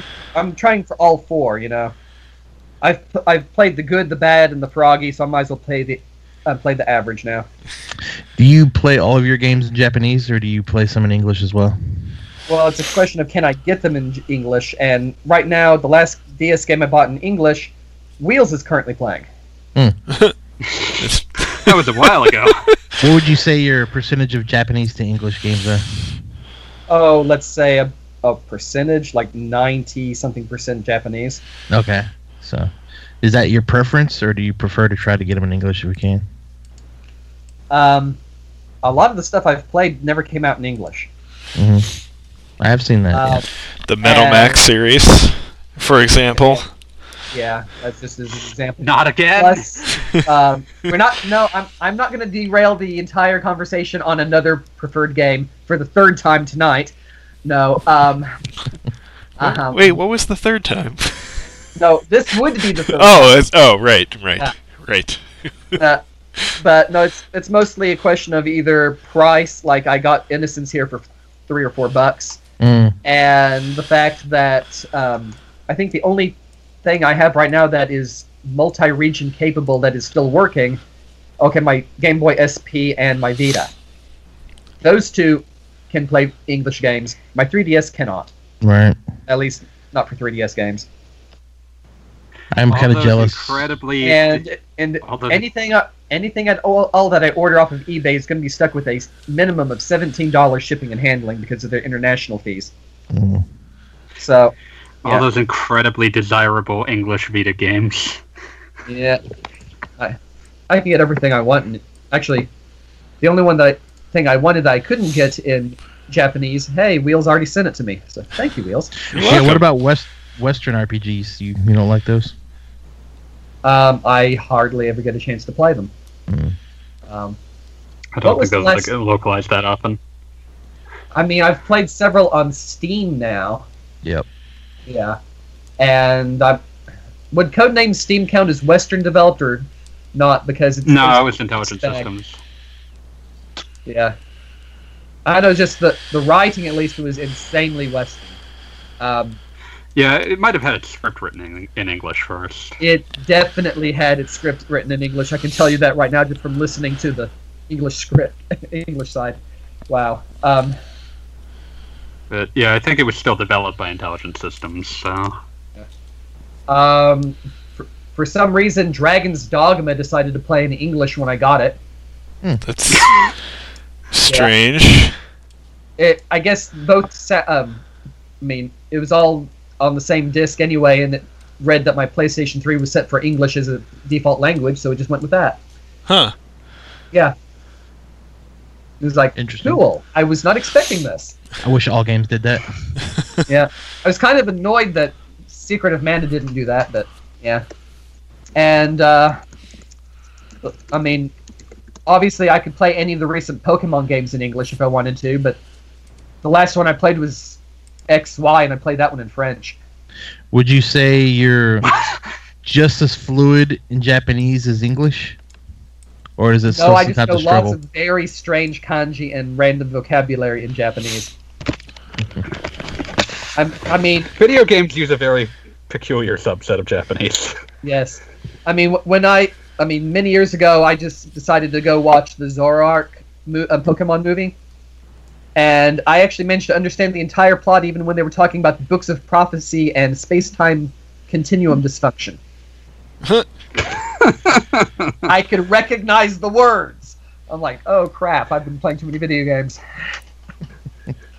So I only know anime Japanese. that largely works, but yeah. mostly. fun trying to play. It was fun one day trying to look up like kanji that were appearing in Japanese Ace Attorney games. It's a nightmare. Oh yeah, especially if it's somebody's name. Yeah, oh, there's that, but there's also just like I don't have a lot of reason to like most things that try to teach you Japanese don't have a lot of reason to teach you courtroom words, even if like the game isn't really spoken in, like a super off the wall manner. It's just like, oh, I don't have a lot of reason to know like forensics Yakuten reports. Zaiban. I love it. All about it. Enjoy courtroom Japanese. Now enjoy it with a thin veneer of being written, with a thin veneer of pretending it's the 1800s. Oh, just imagine somebody doing it the opposite way and trying to translate British courtroom English with all of its courtly French into Japanese. Ooh. Like, Oh heavens! oh yay, what the heck is that supposed to mean? I remember looking up the names of some of the characters in later parts of Daigyaku Saiban, and they're truly amazing because they're English names that are designed to turn into puns when transliterated into Japanese. Yes.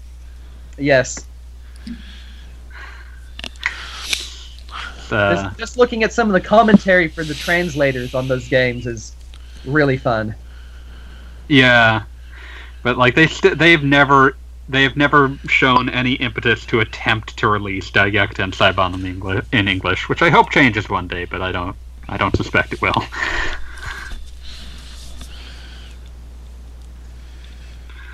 But they sure wrote out that like, well, it's a bunch of Japanese people in the 1800s who went to England, and we've got jokes here.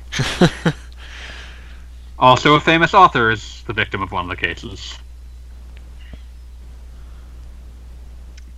which would produce issues if they tried to actually release the game in English. Which author is that? It's a Japanese author. Yeah. Let me look him up.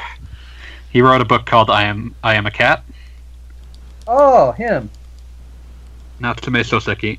Yeah. He used to live around here. Quite famous. Wagahai Nickel. Yeah. Yeah. The most arrogant way of saying I'm a cat. No, there's more arrogant ways. It's just that was a common pronoun used back in that time period. Ah.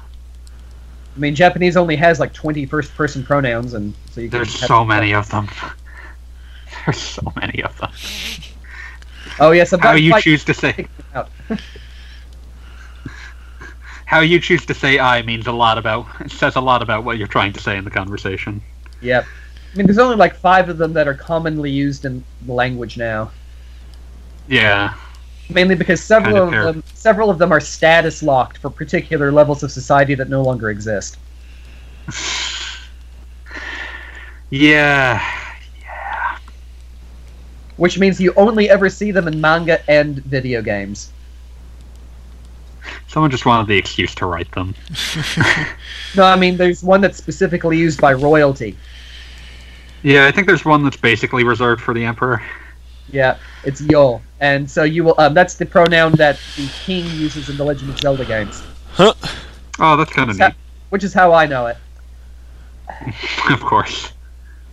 That's neat, though. I like that. Or it gets even more fun with second-person pronouns like Nanji. Oh. That is what I have no idea what its original context was, but it's used as the biblical thou for the translations of the Bible. So the only time you will ever see it is when an angel is talking down to you in a video game. I probably see that one a lot in Shin Megami Tensei. Yes. That and Chimi, which is a like a mute like a kind of a slurred version of a much more common second person pronoun. But it's only used by monsters.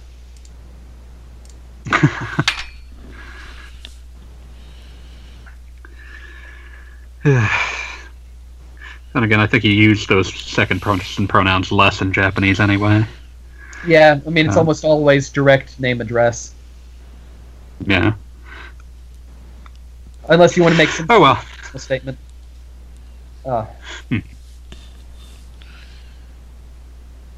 Ooh, there's something big. Hmm? Okay, I'm trying... Yeah, Tales of Innocence could really use like one of those little arrows that show you where you're going on the map.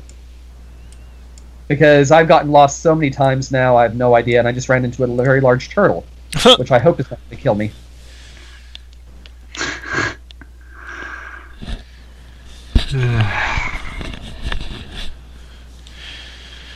Alright, well, I guess we should wrap things up. Oh, Wheels, need to ask, have you been reading anything? No. My reading time was going to be over the I'm just gonna weekend. yell at you. My reading time was going to be over the weekend, and my son got sick, so... Kinda, Yeah. Okay, but I'm gonna yell at you every single day now, so... You should, it just... I'm not gonna yell at you too vociferously, but I am going to say, hey, maybe. I would love If to be you've reading. got time. do instead some of more Monster reading. Hunter. Like I said, if you've got time, instead of Monster Hunter, perhaps consider a book. Well, I'm going to be on the backtrack tomorrow talking about Monster Hunter, though. I'm not sure if you're screwing with me at this stage. I am being completely honest. I hate you. Yes. Which Monster Hunter exactly? Just go ahead, plug the backtrack. 4. I think it's just 4. That's not even that old! It's, at least 3 years old. Okay, I guess it's up to them what's old enough. I mean, Godspeed. whichever one they're covering, I can help out, so it doesn't really matter to me. Like, next time, like, one day we'll meet up in person again, and I'm just gonna, like, suplex you into a pile of PS2 Monster Hunter 1 copies. Destroying all of them. And you. Violent altercation is the only end to this. But yes, I'm going to do some reading this week, hopefully, because it looks like we're going to get some damn snow this week in the middle of March. Hooray! It's yay? Question mark?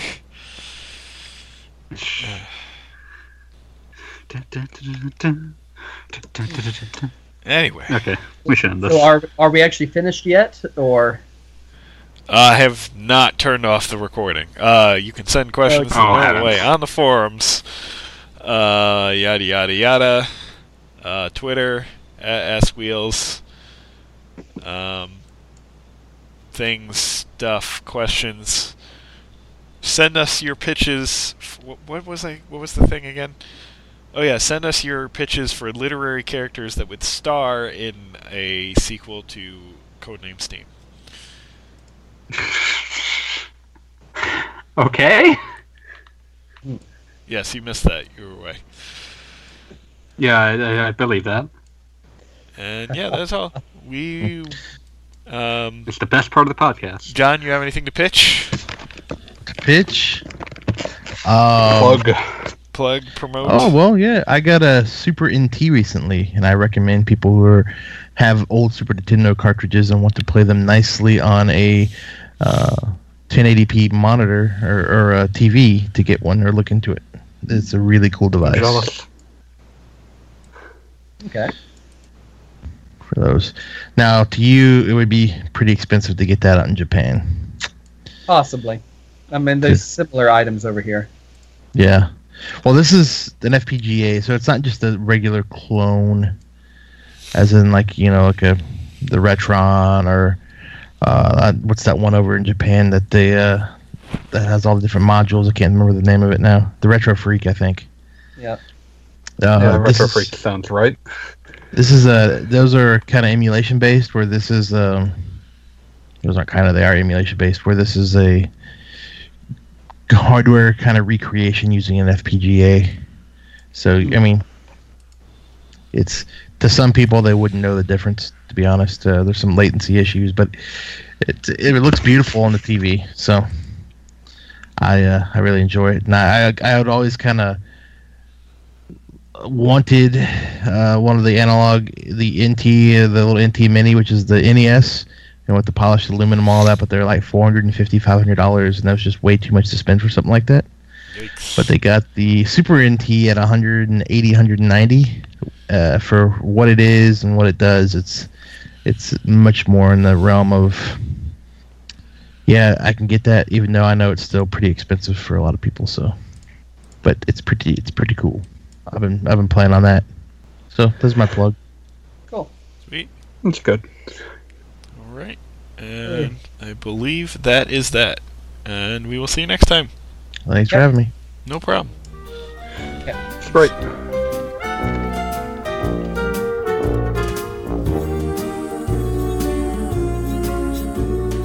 You've got a friend in me. You've got a friend in me. When the road looks rough ahead and you're miles and miles from your nice warm bed, you just remember what your